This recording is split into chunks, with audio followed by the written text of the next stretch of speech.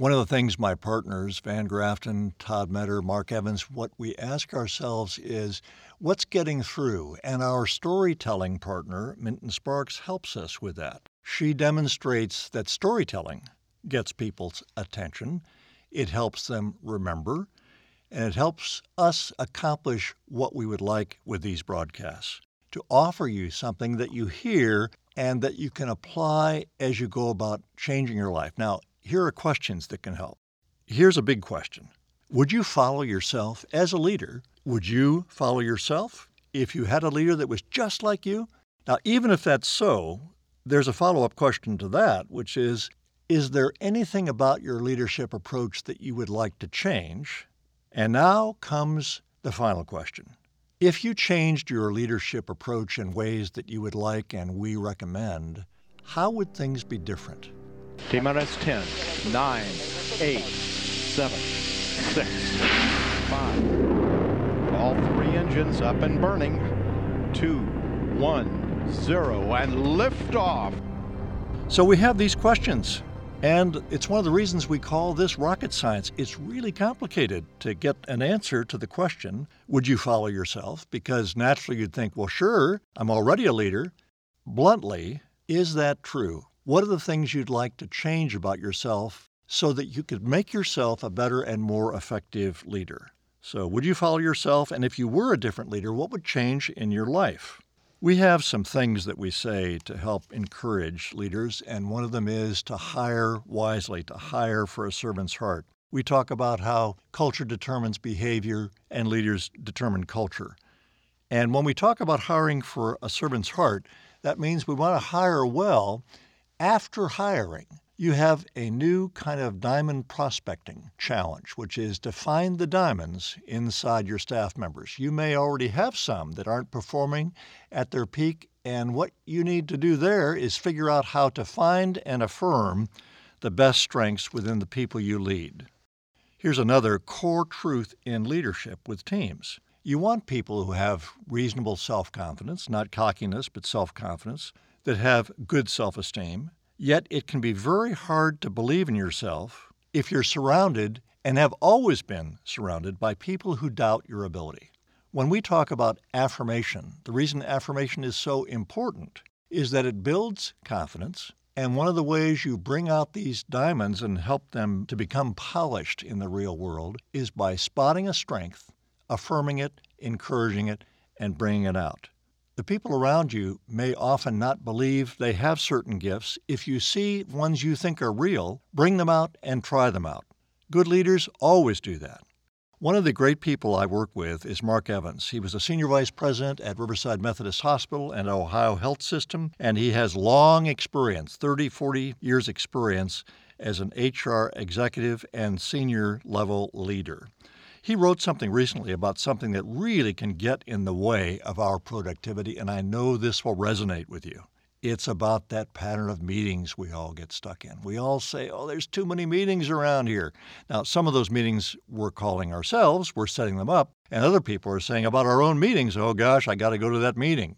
So we've got to figure out how to sort that out because we know people here. We consult with people who come in to work in the morning, and it's back-to-back meetings all day long and into the evening, back-to-back meetings. Now, meetings by themselves are fine, but if your days are stacked with one meeting after another, that means your productivity is being compromised. You're not engaging in some of the most important aspects of leadership. You're not really getting out there. You're not really connecting with the people who are caring for patients, so there needs to be a change. Meetings, meetings, meetings. So, figure out how to cut them back, how to shorten them, how to make them more efficient, but you already know that. Maybe we need to consult the wisdom of other wise leaders who've come before us. Here's what Mark Evans wrote about that. He says, I wonder if Mother Teresa avoided helping any of her people because she had to go to meetings. He also quotes Henry David Thoreau, who wrote, live your beliefs and you can turn the world around. Mark wonders if he might have added, unless you can't live them because of the meetings you have to attend. Do we really think that Duke players fail to reach their full potential because Coach Krzyzewski requires them to go to a lot of meetings? Well, okay, right. Are meetings important? And Mark acknowledges that. He says, of course they are. Meetings are our primary way of communicating with groups of people and our way of achieving effective organization of our efforts. Like all great things in our lives, they can be overdone. So, too many meetings can interfere with our ability to achieve the very objectives we are planning in those meetings. Look, we're in the business of caring for patients and families and supporting our colleagues who are even more direct caregivers. It's pretty hard to do that directly when we're in meetings. And Mark says, would you rather make the mistake of not spending enough time with patients, families, and caregivers, or make the, quote, mistake of going to so many meetings that you lose focus on the end goal? It really is important to focus on that understanding. What kind of meetings are taking time as a measure of priorities? Because what we meet, what's on the agenda, signals our values. I wonder if the meetings about budgets and finances are as time-consuming as meetings about radical loving care.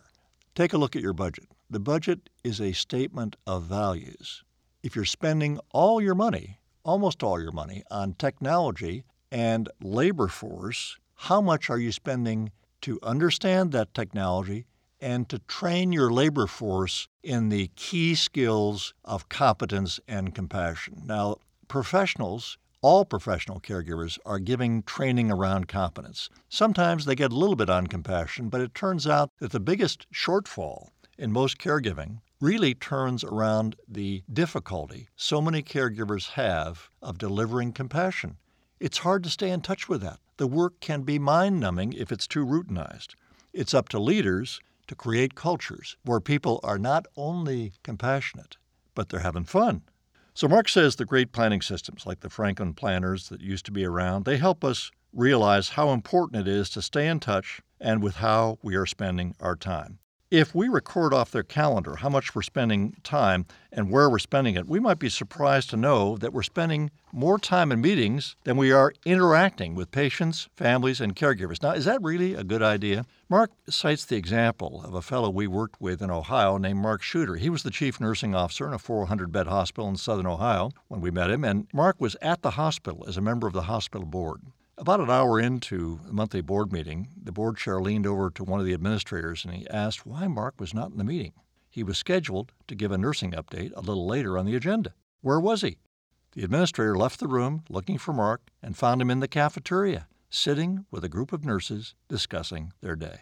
When he was told to get to the boardroom immediately, Mark Shooter calmly pointed out that what he was doing was more important than the monthly report to the board. Imagine that courage.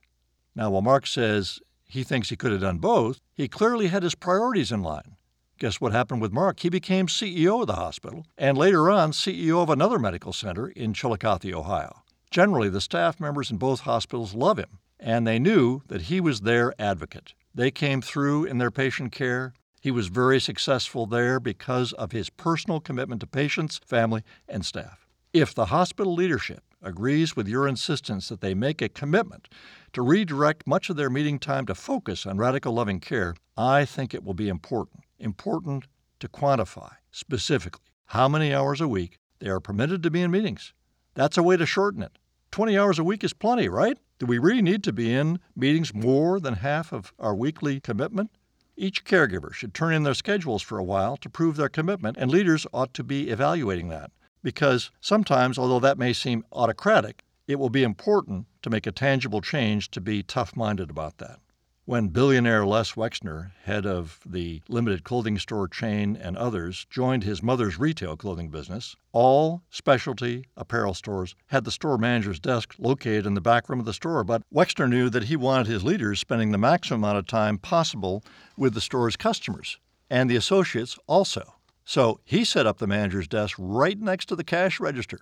Any paperwork they had to complete, they did in plain sight with those they were serving. What if you set up your desk right there in a nurse's station? Now, that might be intrusive, but let's not miss the point.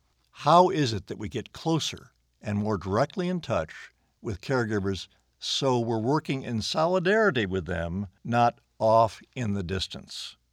How wise might it be for you to put on a housekeeping uniform if you work in housekeeping, to put on an environmental services uniform and work side by side with your staff, delivering care? And delivering care is what housekeepers do, we know, because everyone is a caregiver. Everyone in the hospital is a caregiver. So, are you the kind of person you'd want to follow? What would your life look like if you started doing some of the things described in Mark Evans' note and in my comments today? What do I mean by different? Have you tried out that uniform yet? The one your staff members wear? Have you gone out and pushed a broom next to them? Have you gone out and stood side by side with a radiologic technologist? Have you gone into the accounting area and sat down with an accountant to see how that work goes? How well would you understand things if you went and stood in the laboratory to see how the processes and procedures are operating there up close? This is not Undercover Boss. It's putting, quote, your desk, close quote, right close to your staff members. You can find a balance that will help because obviously that can be overdone, but you can also find a way to change your leadership style so that you understand better what your caregivers are dealing with and can thus make better decisions. They will see your example. I promise you, having done it, it will inspire them. That's a way to change your life and the lives of those around you in the place where you work. And we'll discuss even more of these ways, how to be a different leader and how that would change your life in our next edition of Rocket Science for Leaders. This has been Rocket Science for Leaders, and I'm Erie Chapman, urging and encouraging all of you to live love, not fear. These leadership podcasts are sponsored by the Erie Chapman Foundation. Please visit our website. It's eriechapmanfoundation.net. When you go to the site, you'll find information there and a chance to contribute. Please do if you can. Help support Radical Loving Care.